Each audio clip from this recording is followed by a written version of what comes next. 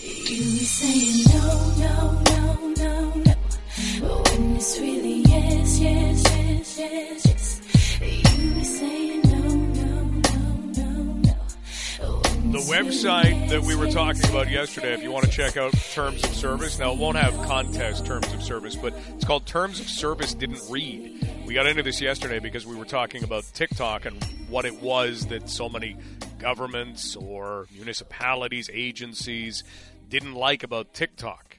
And we actually got sent some of their terms of service between yesterday and today. If we have time to get to that, we will. But we have an opportunity right now to talk a little bit about parenting, the motivation for kids these days. I'm wondering where it is. I told a story about being in class at Fanshawe yesterday because I asked the class, because people just don't seem to be motivated to make it to class on time. Somebody who showed up 14 minutes late, I said, "What made you late?" "I slept in." That's not a good excuse. That's not enough. You know, somebody else decided to go to Starbucks and they were 9 minutes late because the line was long. Well, why didn't you leave the line to come to class? Why is getting a Starbucks more important than being in class on time? So the motivation, I'm wondering where that has gone. And that leads us to a conversation about discipline. And it leads us to someone who knows parenting very well, because she has parented, she likes to say, in 4 different decades. And she is somebody who has paid very close attention all the way along. She is also a media commentator, a writer, a podcaster, a college and university instructor. Samantha Kemp Jackson joins us, and we talked with Samantha about, first off, finding a way to help kids with motivation, because feeling motivated can be tough for young people, especially right now. And it's a big question, but we asked Samantha the question. We asked, is there anything we can do for them, for those kids, to help them with their motivation? Well, that's such a loaded question, Mike. I wish I had all the answers. I don't. But what I would venture to guess would be, have that environment whereby your kids feel open enough to talk to you about how they're feeling and why perhaps they're feeling unmotivated, and really getting to the crux of that. And in doing so, perhaps giving them some suggestions as to how they can change things around. I do think that this last almost 3 years now of being part of a pandemic and changing up our lives in such a profound way has affected our kids in a way that we have to deal with them maybe a little bit differently. So having those lines of communications open, maybe changing the way that we perceive what we should be doing and saying as parents. So maybe, flipping the switch on parenting and letting some things fly that perhaps we wouldn't have let fly before, or maybe making suggestions that we might not have considered. Because I think we've all come out of this pandemic as different people, and our kids are also people, and they've changed as well.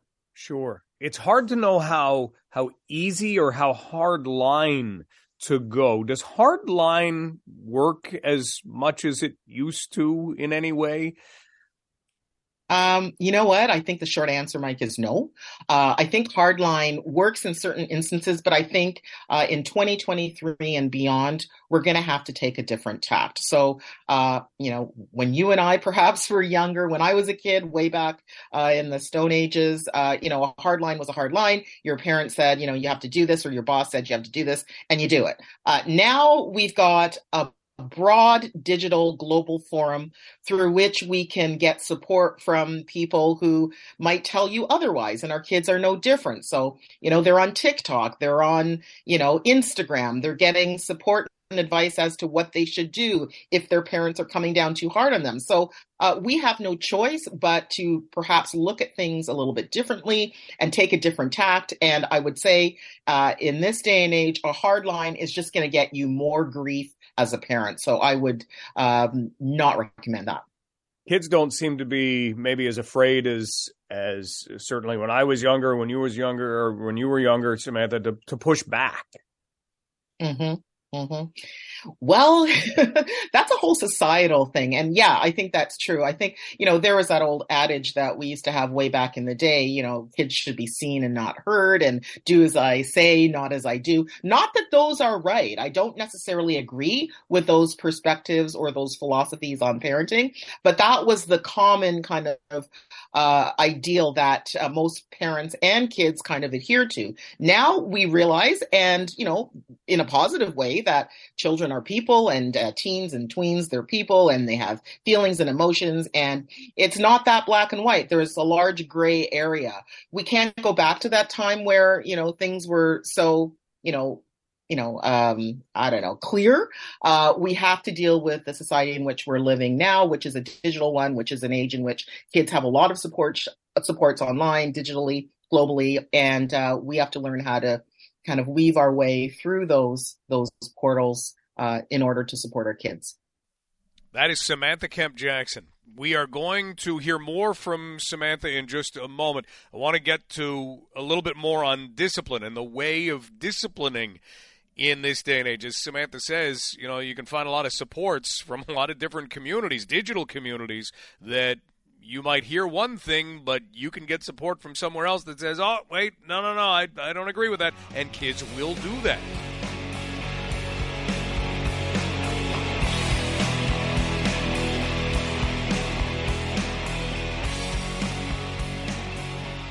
So we looked at motivation. Let's look at discipline, because one of those things that you can use to discipline these days is the if-then. You set out the stuff beforehand. If this happens, then this will happen. Is that a way to handle young people? We talked with Samantha about that kind of thing. Consequences. If this, then this. And whether it's still an important thing for young people to know and a way to discipline. Yes, absolutely. I don't think, Mike, that has changed from the time that we were kids or, way back when. I think that all kids have to learn that there are consequences to their actions. There are repercussions to everything we do. It's scientific fact, right? To every action, there's a reaction. To every, behavior, there is some kind of consequence. Whether it's positive or negative, that remains to be seen. With respect to what has been done. So yes, I think that we still need to underscore with our kids that there are consequences to what they do. I think, though, that what we are going to have to do now is, it's a different mindset. So the way that the consequences or the punishments, if merited, are meted out, they're going to have to be on a level that really speaks to the child. And generally speaking, children, teens, tweens, it's digitally. So consequences in 2023 might look like, okay, I'm cutting off your internet access, or I'm taking your phone, or I'm changing the Wi-Fi password at the house, or, that's what it might look like, or that's very likely what would hurt, quote unquote, to a child now, whereas back when we were kids, it might have been, okay, you can't watch TV or you're grounded or whatever. So I think we have to move with the times, and we need to mete out consequential, behavior or, punishments as appropriate. Mm-hmm. Where it's just, you're grounded. I don't know. I don't know. That used to work for me, but, not now. If we're closing out, and Sam, if we're going to look at maybe ways to get that communication, that line of communication going, any tips on something that parents maybe who don't feel they have as strong a line of communication with their kids could try? Is there anything that can help? Well, I think, as I said at the start of the conversation, keeping that open line of communication. Now, that's very vague and nebulous in general. But what I mean is having an ongoing dialogue and discussion with your child about the unimportant things continually, because when the important things do come up in their lives or in yours, that line of communication has remained open, and it's easier to merge into it. Whereas if you don't touch your kid other than by, providing, giving them demands or saying, do your chores, do your homework, get off the phone, whatever, then they're going to be less likely to speak with you.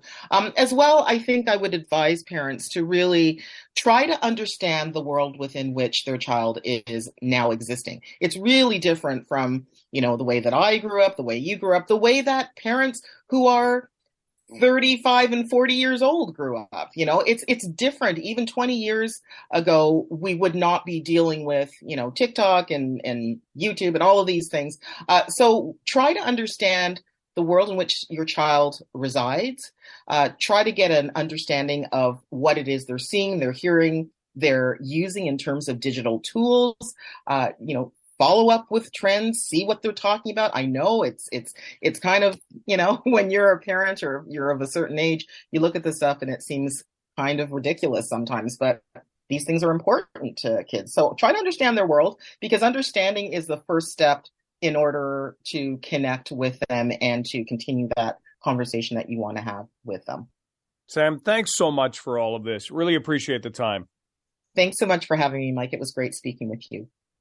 Samantha Kemp Jackson, writer, educator, parenting expert, and some great thoughts on the fact that, we do live in a very different world from kids who are in their teens now or even coming into their teens. If you were born before the internet era, a lot of things have changed in the way that communities work, in the way that the digital communities of life work.